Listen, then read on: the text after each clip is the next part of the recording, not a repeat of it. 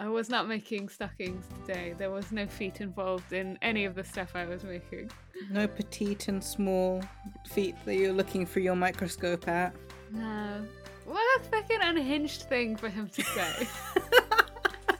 Was there anything about her tiny dainty feet in any of the songs? I can't really understand the lyrics well enough to know.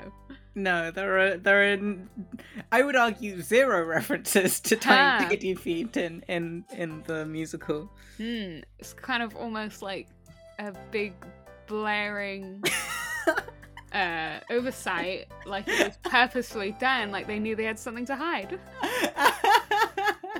So actually there is foot fetish in it, and the foot fetish is the glaring oversight, the protest too much kind of. Yeah, the elephant in the oversight. room. Yeah. Very carefully stepped around it with your tiny dainty feet. Was it Cameron McIntosh who made it? Cameron McIntosh is the producer. It's Bubil and Schoenberg who wrote it. They made it disco-y the first time, or was that just... Yeah, so they wrote it in French, and it was in the 80s. Okay. So it was disco.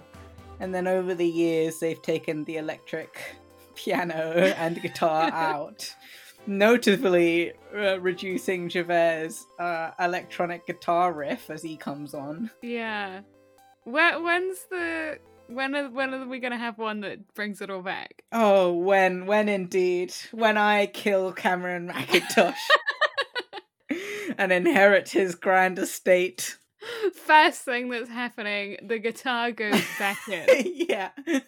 Javert's dick comes out. Small feet go in. I guess this is all just content for the actual episode. Yeah, I mean, welcome to Barricades, a Lemos podcast. As it will come as a huge surprise to you, we are not talking about the book today. We are talking about the excellent stage musical that we all know and love. I'm Nemo. I use they, them pronouns. This is it. We're in the episode. This is Stevie, she, they pronouns. Yeah, I know we've done several times, in fact, specials episodes on the show, but I haven't seen it in years. Yeah. You haven't seen it since you cared about it. Yeah, that's true, because I saw it in our first year of doing the podcast. I think so. Which was like, I don't know, 20 years ago, real time? Yeah, I think so. That sounds about right. Yeah. And Nemo's even, I don't think you did a whole episode on talking about this production. No. But, yeah, I mentioned it before.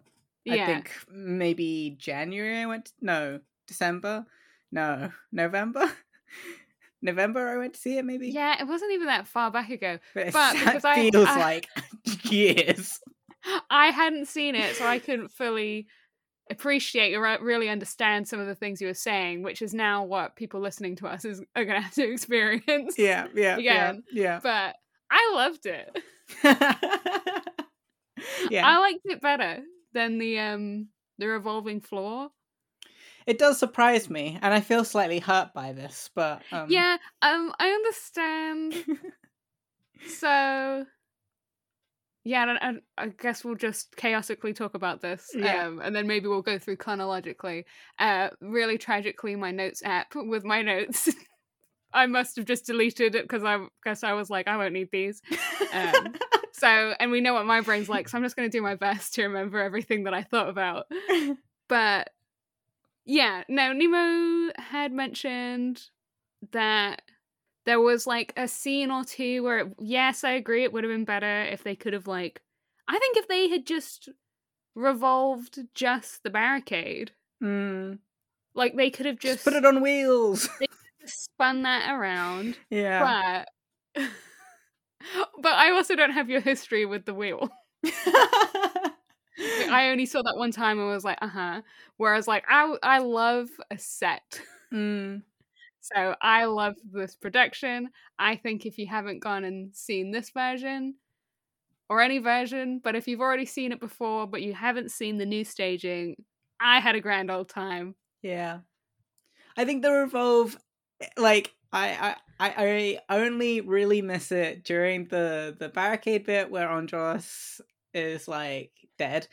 and the sewers bit, where he's walking through the sewers and it's just a projection behind him and it's so badly timed and it's just like the worst, and they have to put them down into like absolute darkness so you can't see the cringy like transitions between them. So yeah, those are the only bits where I'm like, that's where you need the revolve. Yeah, which I would be like, those are only 2 scenes. I know they're like probably 2 of the biggest scenes. Yeah. So like on balance, is it worth having them for the biggest scenes to have their impact? Mm. But they're only like half an hour out of what felt like 2 hours. It's way more than 2 hours. I think it's a solid 2.5. Well, there you go. 2 hours of dug my own hole. excellent scenes and set pieces. Mm.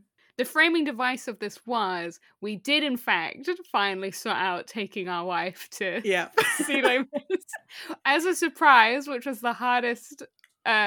Who knew how hard it was to surprise someone? It was the worst thing for 3 neurodiverse people to do with anything. We were all like the most anxious, like, oh, we're doing this wrong, we're doing it badly, what are we going to say? We've got to have 6 different backup plans, and none of them came to fruition. She definitely knows that we're planning something. And like, obviously, me and Sarah, so we went and watched this a week ago. Me and Sarah have talked about it many times in the week since. She was like, I guess it's good that I asked literally no questions. Like, there was times where I thought, oh, it's weird they want to go on a Tuesday. A Wednesday would be better. But they're all talking about Tuesday, so I'm fine with it. I was like, thank God. But know that we had, like, 10 bullets in the chamber of any question you could have possibly asked us.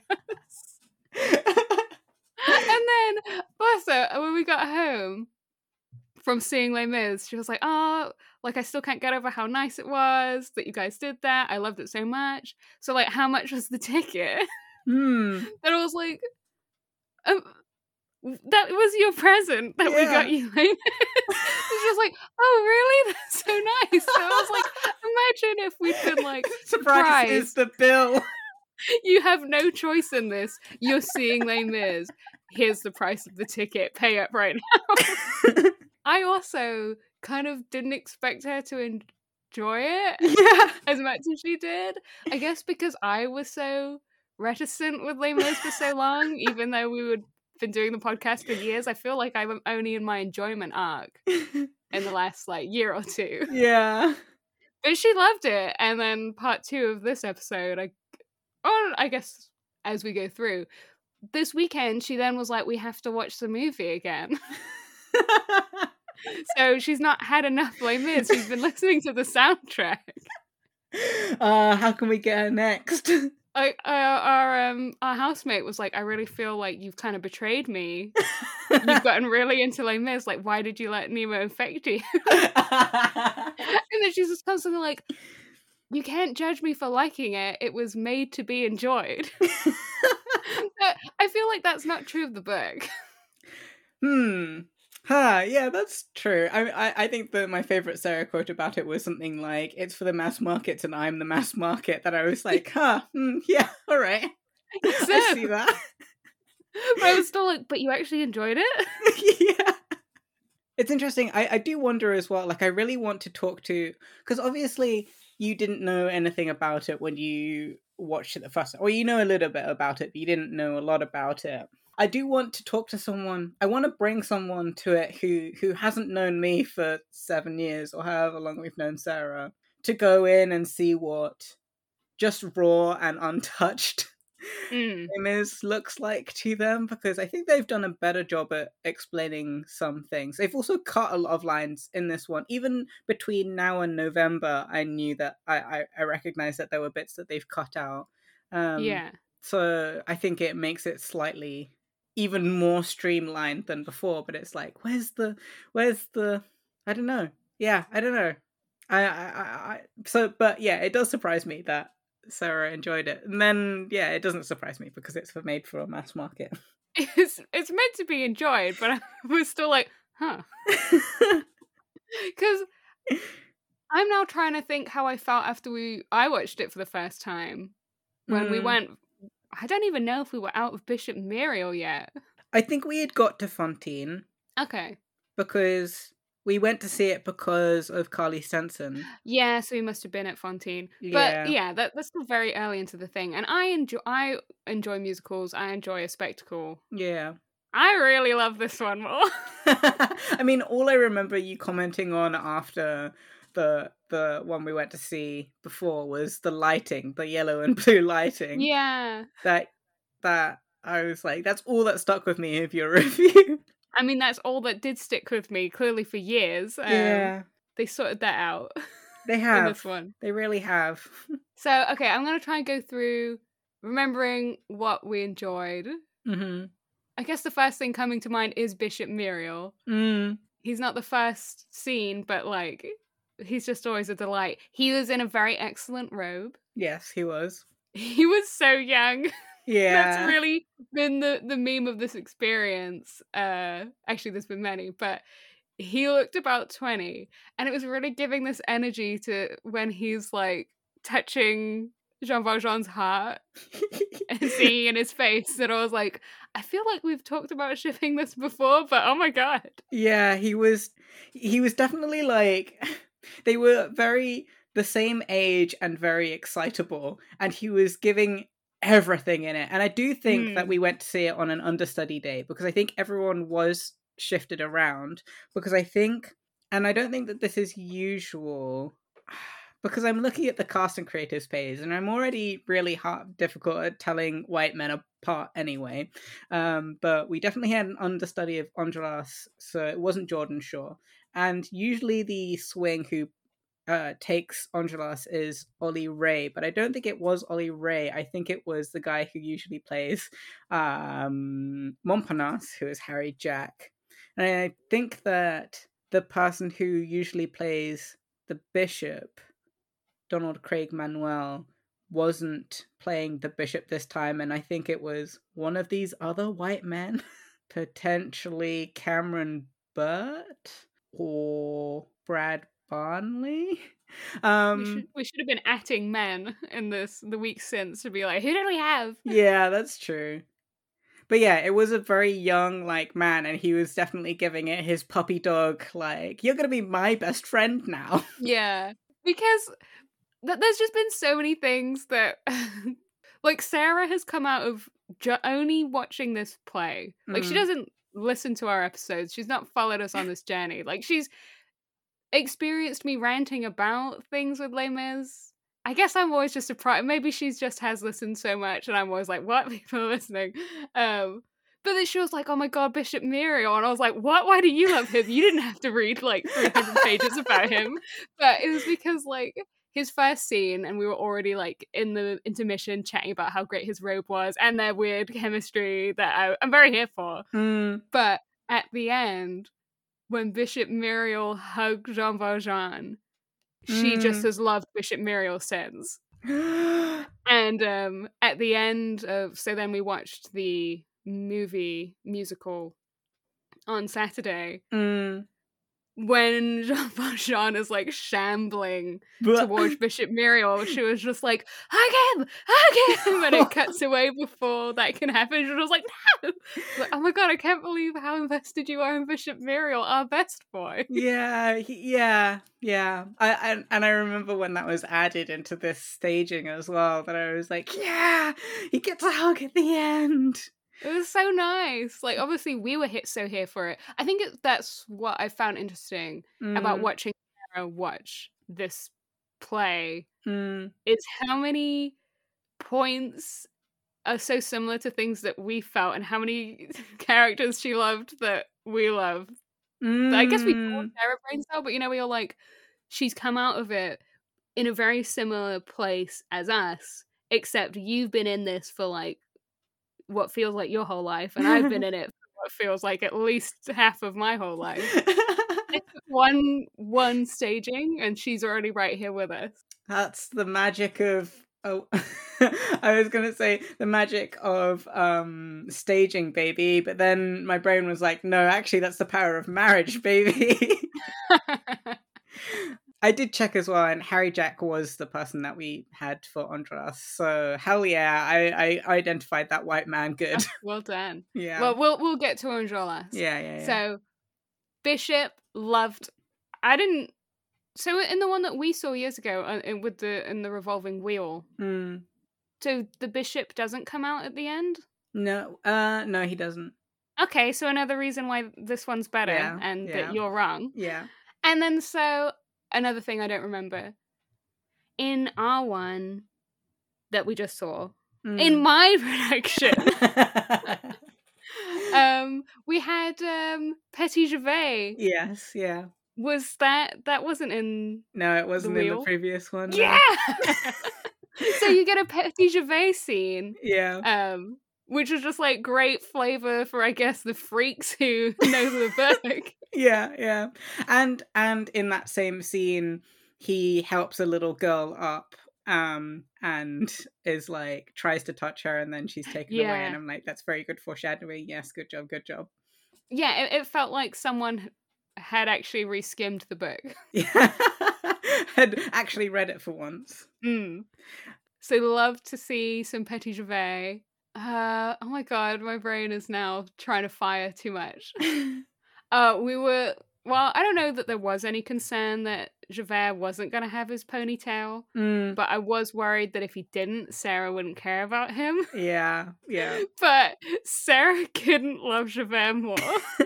Yes, we had a David Thaxton Javert and Jean Valjean, for anyone who cares about that kind of thing. But I'm obsessed with that Javert. Yeah, he was very good. And he's gone more unhinged because it's the same pairing that I saw, like the same actors that I saw in November. And I think since November to now, they've gone even more unhinged and even more homoerotic for each other.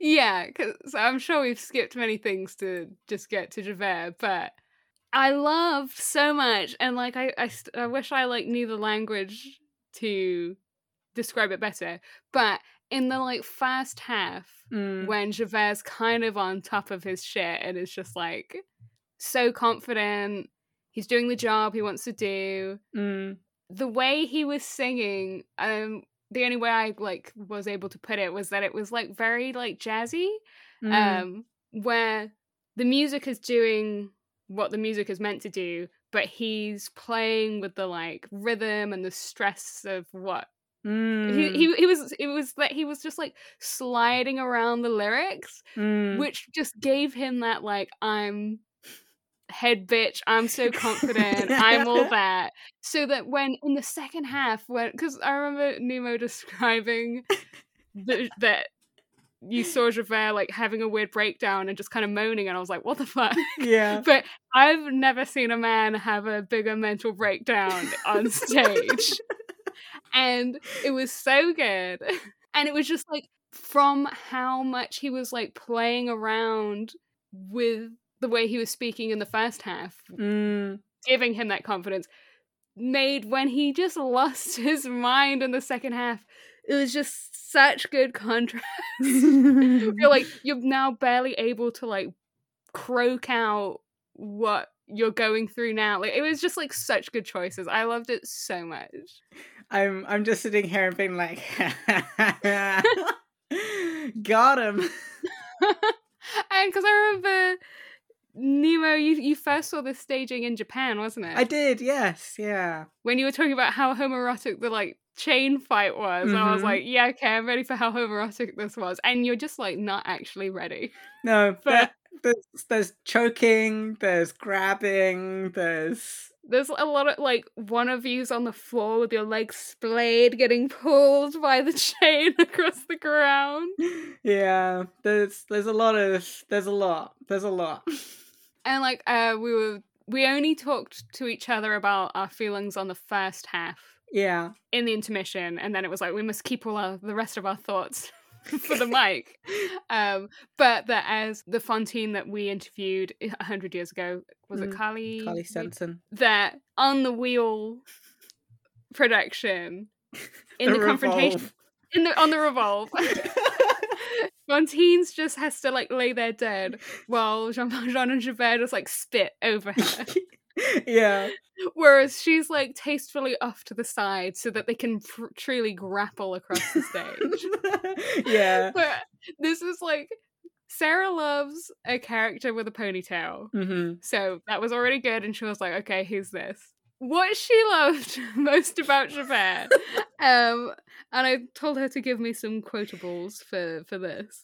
This is part of a larger point that she has, but for Sarah, the comic relief is Javert. Yeah. And she was like, he's not trying to be. He has no joy in his heart, and that's what makes him so funny. Wow, that's brutal. He would die. Javert would actually kill himself if he heard those words. Okay, here we go. Main thought. Found Javert really funny because he's so inappropriate. He just can't read a room once. No, yeah, it's true. He can't. This is my Javert agenda, and I can see why he kills himself. Because he's like, this is my whole thing, and that's my whole personality. And now that that's been called into question, and I have no life outside of Jean Valjean, what am I going to do? Yeah. Because when the confrontation, like, it starts, I guess at the end of Javert and Fantine having a sad little song, Fantine dies and Jean Valjean, is respectfully, like, I don't know, is he like folding her hands or something, like sat by her dead body, and Javert just like springs onto stage like, aha! And Sarah actually laughed. I mean, yeah, he can't read a room, and I mean, that's the energy of, you can have my hat.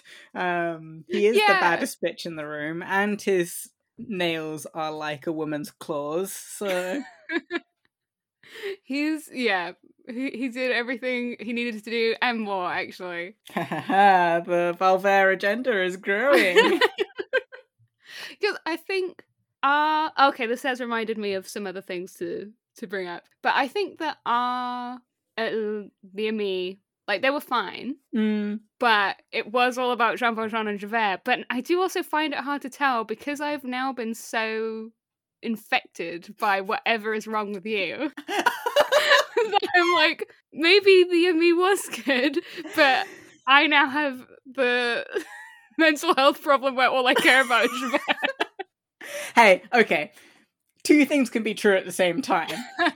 You do have the mental health problem where everything is about Javert, but also we had second understudies. Like, we didn't even have first cover, we had second cover Andras. So I think that they were very, very shuffled. And to be fair, whenever I do, because, you know, there are bits where it's like Valjean and Javert, and then it's the Ami, and you kind of like shift your attention. I do shift my attention fully onto the Ami because I have a friend called Penny who is the other person that I go and see the show with a billion times, and she's way more into the ER side. And so when I do see the show, I focus on the ER so that we have something to talk about. Yeah. And I had hopes for this, Andras, because in the One Day More, when he was like striding forward, he had such a like hip swaying, fruity act. It was a fruit.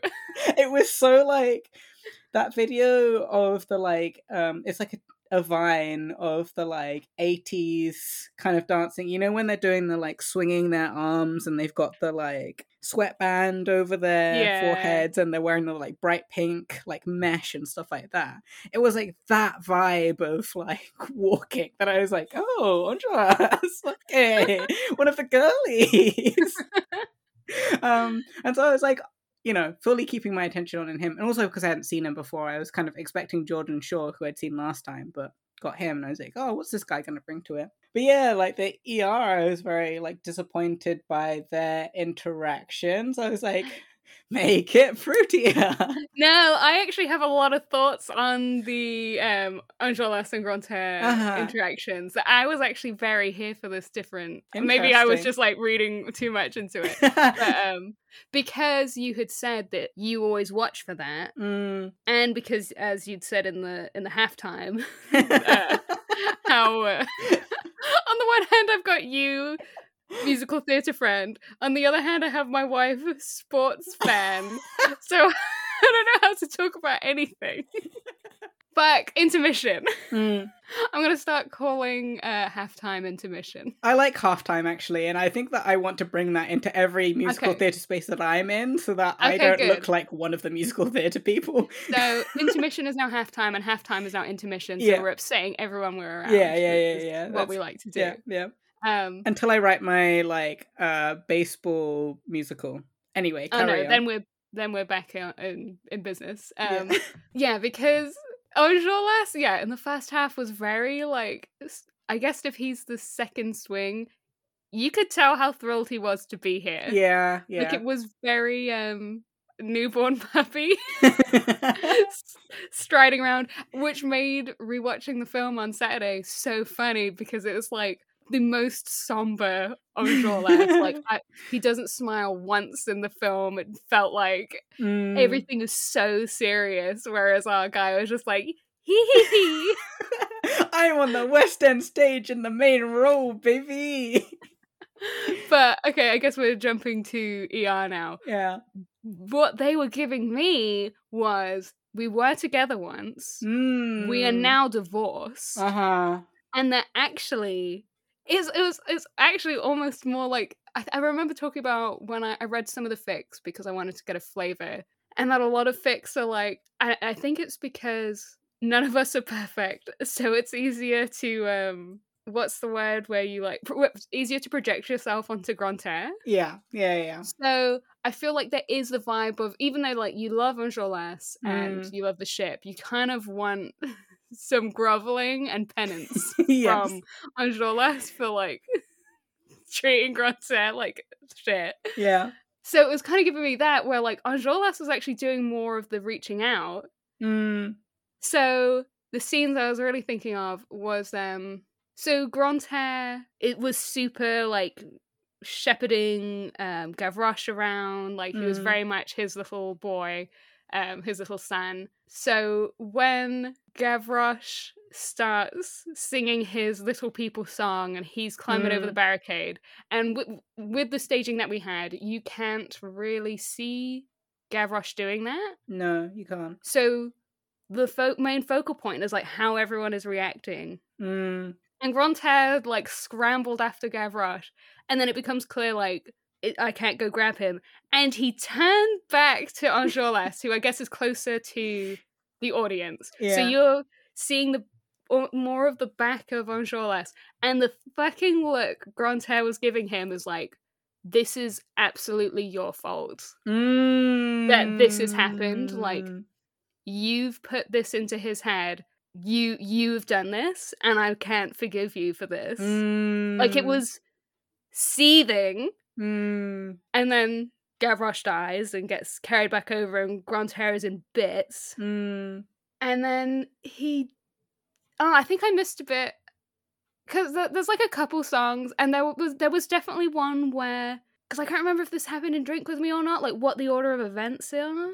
Is Drink With Me before or after Gavroche dies? Because I feel like there was a song where everyone's kind of like clasping arms, and Enjolras was like going over to clasp arms with Grantaire, and Nemo, as you'd said, like in some productions they like do a bro pat on the back, and other ones they look like they're about to kiss. In this one, Enjolras goes over, and Grantaire just gave him the cold shoulder and just like walked away, like gave him nothing. So that was when I was like, oh, divorced vibes. And then they're like, this is your fucking fault that my child has gone to die for your ideals. Yeah. Because then it's only once Gavroche's body has been brought back over that Grantaire finally like looks over at Enjolras, and Enjolras like hugs him, and they like embrace over the body. Yeah. That it's only then, I guess, when it's like, oh, we're all gonna die. Yeah. What am I holding on to this for? And then Enjolras goes to die. Well, I guess he wasn't just going to die. That wasn't his plan, but like that's what happened. Yeah. And Grantaire is like going up after him to also die. So like I was actually really here for I was really getting divorced years ago vibes. And then like that moment of like, well, we're gonna go anyway, so I might as well be with you in this last moment. So that's what I felt. But they didn't get to have a last moment in this one, which I found was really weird, because usually what happens is Andras goes up and Granterra's right behind him, and then Andras has his like bang bang on the top moment and then falls, and then Granterra has the final bang. But this time it was like Andras was one of the first people to fall in the like bang bang bang stuff, and then all of the other Ami died, and then Granterra went up, and I was like, what? Huh? Why did Andras not get to have the like final or the like semi-final death? Why was he killed so easily? That's strange. Why is your HP so low? Yeah, I don't know. But I do see the divorced energy thing. But then I get, okay, so, and also maybe because the Valver is so like homoerotically charged. Yeah, it was like mind melting. like points where they are genuinely close enough to kiss and are doing the like on their knees in front of each other's crotches while desperately looking at each other, kind of stuff. Whereas the ER then becomes very like, yeah, I guess the divorced energy goes there instead. I mean, if I had my way, there have been times where the ER in Drink With Me, that's either where they kiss or they don't, because that's the like focus moment of them coming together. So I think that's where I'm like, people will be paying attention to that moment, whereas the like other moments you kind of have to be like watching out for them. So, but this was only my second time, and I was watching for their little every little side eye and snubbed touch, I guess. Yeah, but I mean, you are brain rotted with fat. It's not like you went into this as a normal audience member. That's true. I should have asked Sarah what she thought of VR. Yeah. Because when we were watching the movie, she was like, okay, so are these the two? I was like, yeah. This is the main, I would say, the main ship is these younger guys. Yeah. But she came out, but actually I was going to be like, but she's not got the brain rot, and she came out of it, Jean Valjean and Javert, but actually she does have the brain rot for an old man. With a ponytail, or Heart of Gold, which Jean Valjean has. So actually, it was right in she made a Venn diagram of the traits that she looks for in a character. She's also like got the brain rot of having me whispering sweet nothings into her ear for the last 7 years. Yeah, but I'm very malleable. I'm like Play-Doh. If Sarah will just be like, no. And there's nothing you can do. True. That's true. Actually, so this is a success. You're right. Yeah. Sarah's the bigger win than I am, which is why I'm like, because I'm not surprised that you wore me down. You eroded me quite easily. Whereas whenever, like, quite Sarah's easily. It took me 3 years. Actually, yeah, she was easier. Yeah. Put it that way. She saw it once and she was in on it. It took you, like, secretly pining after Javert for a year. It wasn't a secret pining for a year. It was like he'd had one sassy scene and I was like, am I in love with Javert? Yeah, this is true. Oh, she fell so quick. Sarah, you were too easy for Javert. Okay, I should have asked her how she felt about... But she already had to hear my rant about how I was loving the divorced dad energy. And she didn't really have anything to add to that. Which means she probably didn't think about it. Yeah. Because they were too bland. Only someone who cares about the fucking divorced hurt comfort. Yeah. 600k AU. That's too long for you, but... Yeah, okay. You got me. But I was very... C'est-à-dire. I was very here for what they were serving me on that evening. I guess the other, like... large, not point of contention at all, because actually we all agree almost too much. So I wasn't sure, I didn't really think about it, like what she would think of the Thénardiers. But I was I guess I felt like I was surprised, whether or not I should have been, that like even in the first half that she was like, why are the Thénardiers the clown characters? Why are they comic relief when like they're kind of they're kind of awful, aren't they? And I was like, Yeah. yes. But how do you know that? So I've got some of her chaotic thoughts on the Thenardiers. Mm-hmm. Well, yeah, which was just like, oh, it's a bit dark them being the comic reliefs, and I was like, oh, okay, yeah, but like, yes, it is dark that they're the comic relief, but I feel like in this production, the vibe was very much that they were just trying to give like, oh no, we're just like a bit neglectful of Cosette.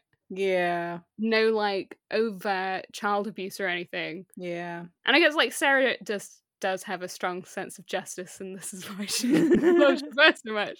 We're just like, yeah, and like they're awful. Like, why would you have them be comic relief and like minimize and kind of trivialize the shit they get up to? Because the narrative, at least in these ones, because like I told her like, oh, you know, like in the end of the book, at least Thénardier is like fine, isn't he? He goes off and gets slaves or something. Yeah. But in the theatre production, it's like, you know, at the end of the play, they're kind of fine. Like they're at a party having a good time. So I was like, oh, you know, that kind of is sort of reflects the book, where it's like, yeah, sometimes people like this like do just sort of manage to float to the top. Yeah. But that by giving them the comic relief roles, like the people who were playing them, they were so good. Like they were so talented. They were like very charismatic, really good comic actors. Yeah. So like it's not a complaint about them. Like even the other time we saw it, like they're just, you get people in those roles who are like really good at what they do. But because you've put these characters in these roles that of course the whole audience loves, that is what makes it seem like it's sort of fine and trivializing what kind of people they are. Yeah, and they definitely play it like these ones more than most. Gerard, Carrie and Josefina Gabrielle, they do play it more panto, I think. Yeah, it was very panto, which like I love a panto, so I was like, oh my, like you're masters of your craft. Yeah, I've seen some Thénardiers that like play it more straight, as in like isn't so much talking to the audience, or like the Thénardiers do break the fourth wall the most. You know, they're the only ones who break the fourth wall, I think. No, Gavroche. Well, he's a Thénardier. So technically I wasn't wrong. But yeah, these ones, Jared Carey, I've seen quite a few times, and he definitely like eats it up, like really plays with the audience quite a lot, and is very like, I'm in a panto, you're going to reply to me, which does gear you to like being on his side, right? Because it's like, I mean, you're participating and thus you are entertained. Are you not entertained? Yeah, I don't like it. It makes me feel bad. But like that's the role he's like, it's written to be like that. Like as you're saying, like there are people who play it more seriously, but like they're written with jokes. Yeah. So like, God, my brain, like agreeing with you, that's where the like, I guess cognitive dissonance comes in, where you're like, I am enjoying your performance, and you are performing a comedic character. Why did they write these characters to be the comedic characters? Yeah, because like they actually, I was worried. I feel like when we saw it the first time, I feel like they did get the biggest claps. They did. But like Jean Valjean, killed it. He was so good. Eponine, oh my god. Yeah. She destroyed everyone. Yeah. Nathania Ong. Yeah, she's great. Her voice was so powerful. It was, yeah. And it was the same one I saw last time, where I was like, you don't realize how little she has sung until she sings the On My Own bit. That's like, oh fuck, you're the only bitch out here doing a job. So like they rightfully, those claps were just, everyone was losing their minds. So I was like, okay, good. But like, yeah, you're like, on the one hand, you're like, oh, I wish that everyone wasn't laughing at the Thenardier characters. But then you're like, they have been written exactly to do this, so like, how can you blame an audience for that? Yeah. Yeah, so I guess that's more as people who've interacted with the texts more. But so saying that, Sarah didn't. She was just like, all I saw was them being neglectful of a child, and she was already like, what's all this? And I was like, have I ever loved you more? But then she was like, oh, well, I guess, like, if they weren't the comic relief, who would you have? And then on the one hand, I was like, do you have to have comic relief? But then she was like, oh, it's Marius and Javert. They already were the comic relief. Yeah, they were. I mean, also, there are so many, like, situations that are comic relief. And you have Gavroche, who can be comedic relief, who is in the novel. Yeah, like, I doubt at this point they're gonna change the Oh, roles. yeah, they're gonna rewrite the entire thing. No. Yeah. But if they were to, those are our notes for them. Because, yeah, like, that was, so the other character that, I loved Marius. Yeah. Because, you know, where you're like, what if that's just how that man sounds and he wasn't doing a character choice? I don't want to be making fun of a real man. Robert Tripolino. But I believe in my heart that he just knew what the assignment was. Yeah. He played us the most beautifully pathetic Marius. And me and Sarah, since watching the show last week, both of us have been trying to hunt down our favourite version of the soundtrack. And there's ones where Marius sounds like an adult man, and you're like, that's just incorrect. Yeah. Like, you're a good singer, but this isn't right. The boy that we had, the little voice he was doing, like, he smashed it. He was so Marius that I was like, I loved him for making me hate Marius so much in the way that you're meant, well, the way that I'm meant to. Yeah. He is a head in the clouds, silly little schoolboy who does a little pirouette. It felt such like, oh yeah, this is a little teen boy's first love. Like, it was so good. And that he's another one that, so Sarah was like, Marius and Javert, neither of them can read a room. So there were just so many times where Marius would do something, and again, like, Sarah would be audibly laughing to herself. Like, the rest of the audience is silent, watching the, like, romance take place, and Sarah's laughing because of whatever tomfoolery he's doing. Yeah. We also saw it with our friend Kath, who was sat next to me, and they kept, anytime Marius did anything, Kath would just do the, what the fuck? Like, immediately climbing over Cosette's fence post into her garden, and Kath was like, what are you doing, you stalker? The best one was that, like, we've all just seen Eponine get, like visually with our eyeballs, we all just saw her get shot. Yeah. And he's immediately like, oh my god, how is Cosette? And Sarah started laughing. And I was like, this is about to be a really sad scene. He was, yeah, like, that was an A-star. No notes. Perfect performance. I feel like I had more to say about Marius. It does make me wonder with the, like, you know, because we're seeing it as a group of people who are very particular anyway, but also, like, it's changed since the 80s. But the, like, he climbs over the fence into her garden, Cosette's garden, and then sings oh god, I'm doing everything all wrong. And I was like, yeah! Yeah, the immediate... I mean, because you also don't see... Well, I guess you do see a bit of the stalking, because he asks Eponine what her address is, but you don't see the, like, months and months of stalking Cosette, that you just see the, like, they knock into each other, then he's at her gate singing her a song in the very, like, Romeo and Juliet, like, very obviously Romeo and Juliet thing, where she's on the balcony and he was on a balcony this time. Yeah, doing the, we'd only just had the line that was from Victor Hugo himself, being like, oh, Romeo had it harder because he had to climb a balcony. Marius didn't even have to do that. So I was like, oh my god, they read the bit. They put her on a balcony. Yeah, bro. Well, this Marius had it hard. Well, he didn't have to climb a balcony, but he did climb over a fence gate. Which I was like watching the back of your head, Stevie, because I was sat behind you with the fence gate, and I was like, "There's not enough vines on that gate. They can see straight into the street. Yeah. There needs to be more chaste, luscious bushes."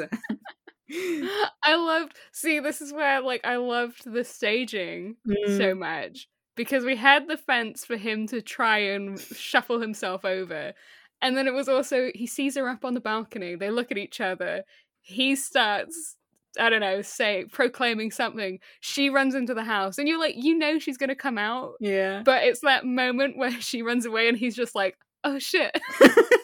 Where you just I enjoyed living in that moment of what if she just doesn't, you just scared her off, she's not coming outside. You are that pathetic. That would be a great AU. What if she just went, no, I'm in love with Alfred? Where's Alfred? Alfred didn't show up. No. That we know of. Well, I mean, yeah, my headcanon is that you at the Barricades, listen to this. Yeah, you have no friends. As we were surprised that Victor Hugo, of all people, isn't going to be like, I literally have a Lancer here in my back pocket. Yeah. Ready to use again. So, yeah, no, we are even more utilitarian with our characters. Every character will show up again and have 4 roles. There will be fate. There will be double rolling. The second covers do not get a day off. I had skipped in my getting to that Marius should be the comic relief. What really jarred Sarah was in the last 3 numbers. Maybe I do need to look up the song list. I feel like anyone else who would be listening to this, except for Kath, would just no. Our current favourite of the soundtracks for anyone who wants to follow along with what me and Sarah are up to is Les Miserables, the stage concert, brackets, the sensational 2020 live recording. Whoa, the 2020 live recording. Oh, interesting. So, some songs I feel like are 1 song, but might actually be 2 songs. Mm-hmm. Well, okay, so what I think she meant is that you get Valjean's confession. Yeah.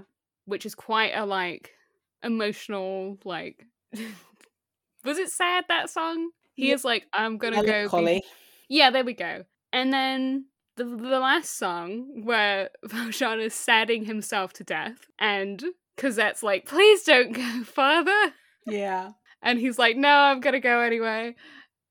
And, sandwiched between these very emotional, gut-punching songs are the Thénardiers, having a bash. Yeah. And that was what she found really tonally jarring. The, what is this song doing here? And that was the moment where she was like, oh, they're gonna, they're fine. They're gonna get away with it all. There is no consequences. That I was like, well, that is what happens in the book, blah, blah, blah. She was like, but that she actually did prefer about that song in the movie musical, if you can believe a bit of that one being better, is that actually over the course of that song, they're actually being ejected from the party. Yeah. And so their song at the wedding, I remembered Nemo telling me that they had changed some lyrics. I did remember when we watched the wheel version that they have the I can't even remember what the actual lyrics are, whether this one's a queer, this one's a Jew, this one's a prince, this one's a Jew, that one's a queer, what can you do?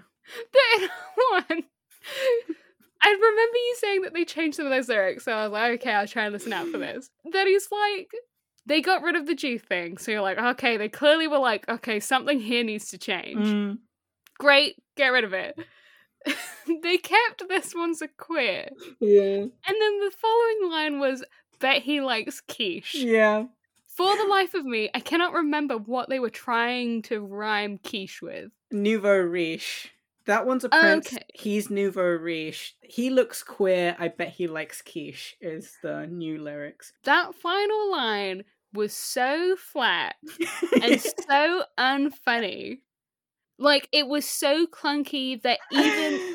I remember, like, when we watched the one on the wheel, or what's the actual... What was the term you said?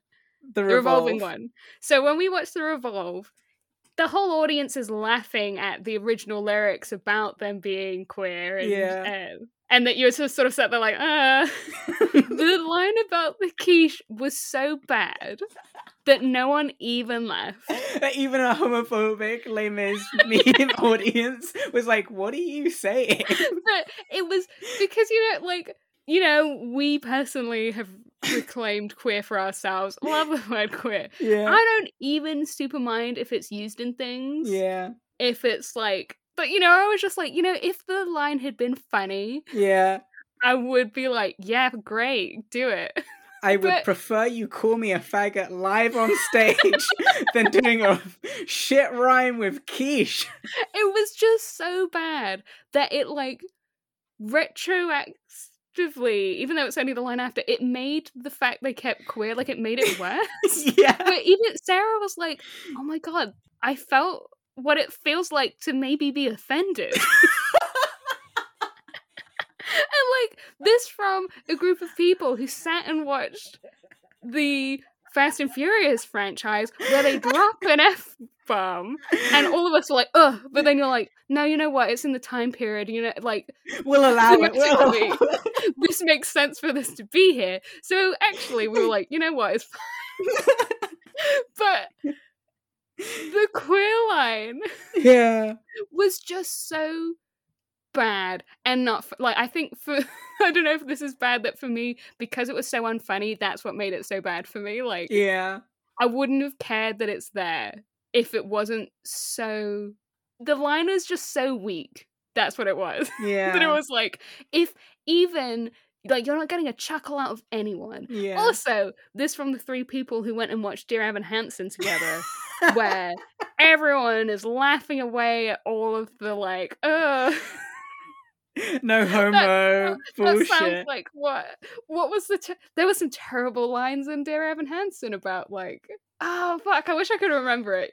The not gay song. Well, there's two of them. There's that whole song, but there's like oh my god. All I can think about is quiche. It's a really weak, not funny line that actually makes no sense. Mm. Where you're like, clearly that isn't a gay term. Like it's nothing, but it gets a big laugh. Yeah, it does. So for no one to laugh at this bit, I was actually shocked that no one laughed, but also it was like, yeah, look, if no one...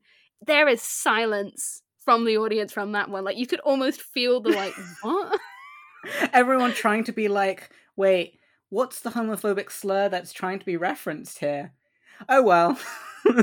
Maybe hopping on too much, but it was just, like, almost like, it was shocking scenes for me.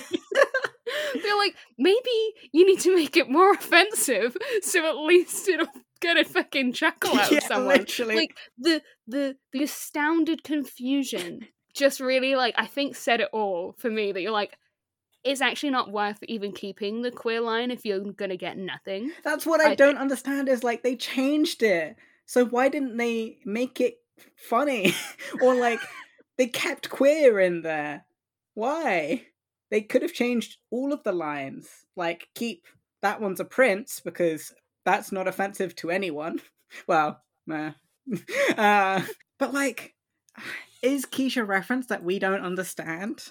No, well, like, what I think it is, because it's a stretch, is the, like, oh, because I think he specifically means, like, queer men. Yeah.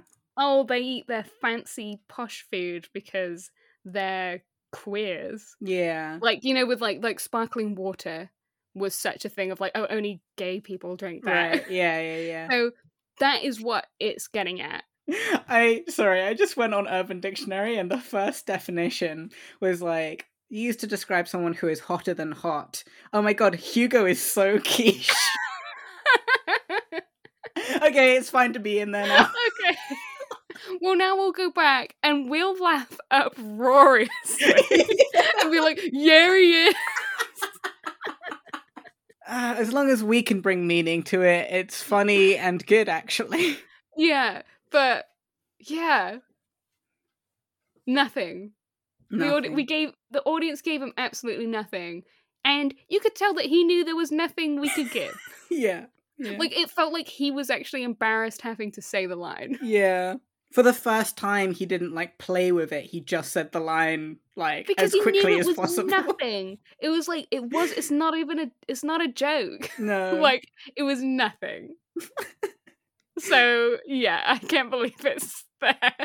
For the amount of gay people who work on a show like this. Because I'm not even, like, maybe it's bad of me, but, like, I'm not even being like, you shouldn't still be using queer Mm. in this day, because you're like, he's meant to be a bastard character. Yeah. I know he's so haha and funny, relatable, comic relief in the theatre shows. Mm.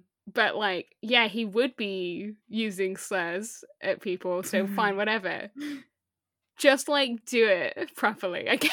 Yeah. It was just, like, I was already, like, yeah, I know I've already said it, but queer comes first, I was like, okay, there's the line, but it was the bet he eats quiche that I was like, unacceptable. Hey, Herbert Kretzmer died at 95 years old 2 years ago, wow. and he earned a total of approximately $20 million from Les Miserables royalties. Ugh, where's our Les Mis royalties? Yeah, so I don't know who's been doing the lyric touch-ups now that he's dead. Well, I guess we'll just have to see in another 5 years. Just, like, fiddle with that one a bit more. Yeah. There's gotta be another rhyme in there. There's gotta be something. It was just bad. And that, yeah, like, it is, like... Do you think, is the thinking behind it, like, oh, but you can't... If you're sad, and then you're sad some more in a different way, how are you meant to really feel that? So they've got to, like, raise you back up to feel sad again. Mm. But I do get what Sarah was saying, where it was like, where she was just like, oh, like, what's this doing here? Oh, now I'm sad again. Yeah. But I guess they wanted to round their story off. I think it is the emotional thing, and I think it's the, like, last big bombastic number for them to get a big cheer out before we go into the final bits. Yeah. Mm-hmm.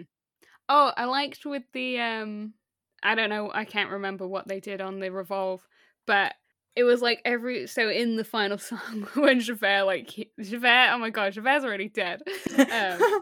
Oh my god, Javert's final number though, because by then he is properly at the end of his mental breakdown. Yeah. He is screaming and crying and throwing up. Like, fully screaming, crying, throwing up. Actually, not even a joke. Giving everything. Like, he's hitting the notes when he needs to hit the notes, but when he can get away with just, like, choking and crying, he is doing it. Like, this was such a, like, visceral and raw performance from this man. Guttural moaning. It was like, as soon as he saw Gavroche's body, the breakdown began, where it was like consequences hit him, and he was like, it was the groaning equivalent of like, oh shit. Yeah. His final song, he was dragging himself painfully through it. It was so good. Yeah. And then, we get to the final song. Jean Valjean's like looking like he's aged 40 years in his chair. Yeah. And it was like, every time Fantine would come swooping in, it was like, we knew that as soon as she'd like actually touch his shoulder, he'd die. Because she like came in, was about to take his hand, and then Cosette comes in and she like drifted away as if she got to have the choice of being like, no, I'm going to let them have this final moment that I never got to have. Because she's God, actually. Yeah. Yes. Yeah, would like keep drifting in, but whenever they had something to say, would drift back out, and then like, at the final end, took his hand, and you're like, he's dead. It was good. And then Bishop Muriel's there. Their hug was so good. Sarah leaned over, like, he's still 20. He didn't age at all. He was just such a young Bishop Muriel. A young hot boy. Yeah. They have a really good hug, and that's why she fell in love with Bishop Muriel. And then we rewatched the movie. And you're like, oh, These sure are meant to have tunes.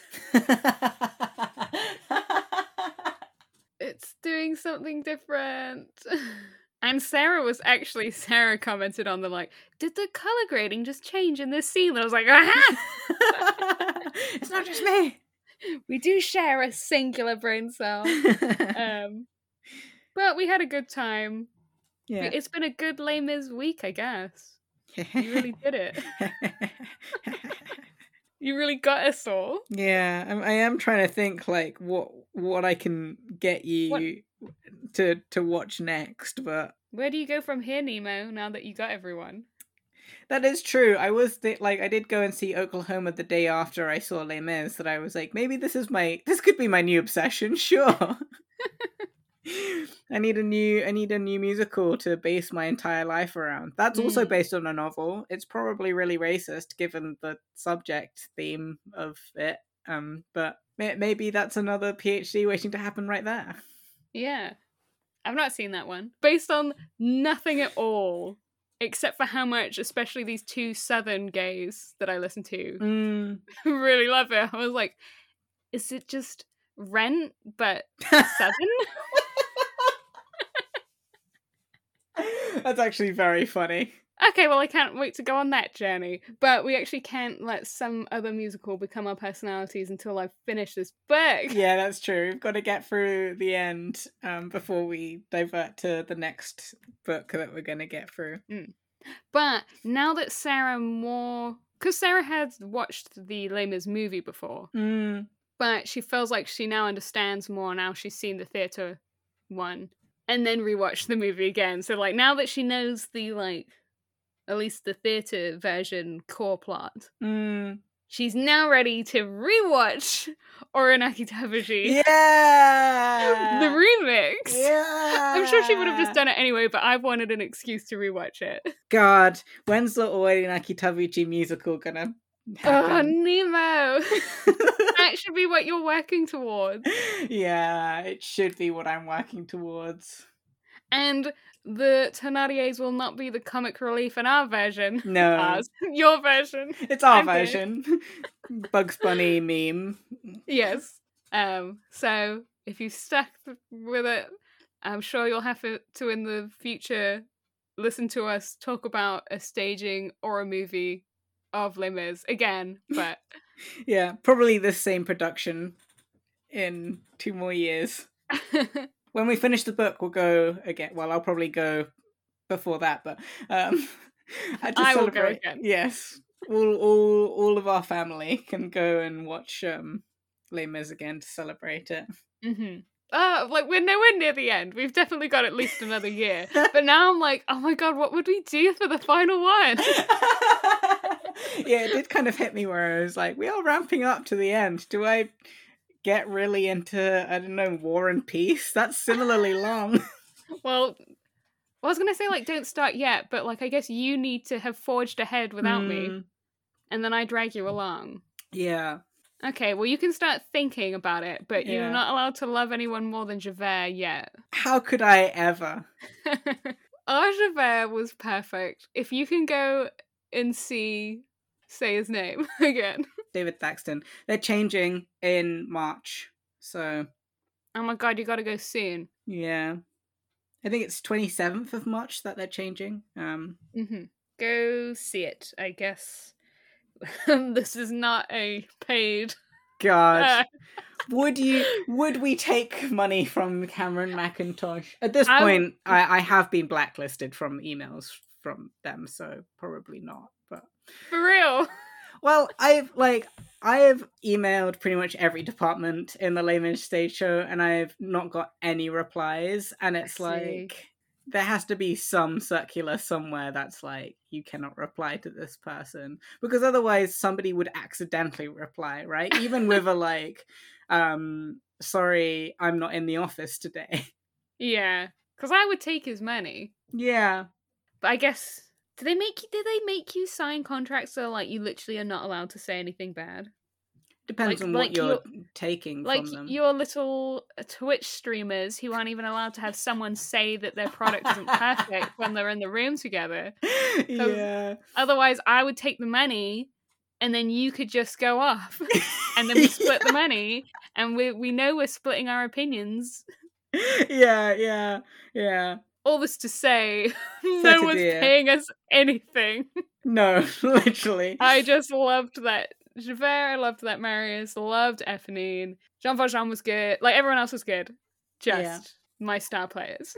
Yeah. 10 out of 10 would watch this man have a mental breakdown on stage again and again. Well, if you needed any more convincing, I don't know. I feel like everyone here with us in the audio room today either went to see it with us or has seen it before. But yeah, this cast is good. Hopefully you can get it on a Jordan Shore day. I did like this on Joris, but I think he was, snooty voice, a second cover, so. I liked him. He was fine. Yeah, he was good. He sung well. But I guess because when we saw it on the revolver, Jean Valjean hit that note so hard that he stole the note from Enjolras. Yeah. So I've never seen if there are Enjolrases who give what Javert gave, I haven't experienced it. So for me, Enjolras being fine is fine. Yeah. Because these other characters are sucking the soul out of me. We have to go and see it with a strong Enjolras, because I do think that he was fine. And I don't think that's like not the default of the show. The default is he's good, actually great even. Okay. I don't know him. Yeah, he was fine. Yeah. I liked what we had, but yeah, well, you go and see this thing so often that you go hunt us out a really, I won't come back until there's a really gay Enjolras and Grantaire. Yeah, okay. That's a deal. Great. Because I can't imagine anyone topping what the Valvert energy was. Oh no, I mean that nobody can top Valvert. Get it? Tops. Anyway. On that really, really great pun. It was still better than quiche. Yeah, listen, hey, I've still got that. Hey, Cameron McIntosh. I just sent him an email straight to the top that's like, listen, you can put me on the front burner and just change those 4 lyrics. That's all I need. I will delete every episode of our podcast and burn my PhD before I get the doctorate just to change those 4 words. Would I do that? I'd make empty promises. Yeah. Anyway, this has been Red Barricades, Alima's podcast. Also a heist on Cameron McIntosh. I have said die Cameron McIntosh quite a lot of times to ever get any money from him. But, in 20 years' time when I am shilling for him, somebody can play this at the litigation meeting. If you have any comments, questions, or quibbles about the show, you can send us an email. I don't know why you would have any comments on our perfect opinions on this show, but you can send an email at lesmispodcast, lesmispodcast@gmail.com, or on Twitter, lesmispodcast, or on Tumblr at Bread and Barricades. So if you want to give us 5 stars like Stevie is giving this production, then you can do so on Apple or on Spotify. Our sound designer is Jade, who you can find on her Bandcamp or on her website, jdwasabi.bandcamp.com. And also, I feel like we haven't mentioned this in a while. The theme tune of this show is a very good riff on God on High, so I just like that. Oh, is it? Yeah!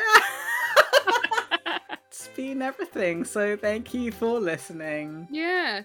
I would be interested to know if anyone did want to email us with what their preferred stylings of the production are. Yeah. And why. Because we're 1-1 on revolving wheel and full set. I enjoy that you say that word differently every time you've said it so far. Your wheel's shit, come and get me.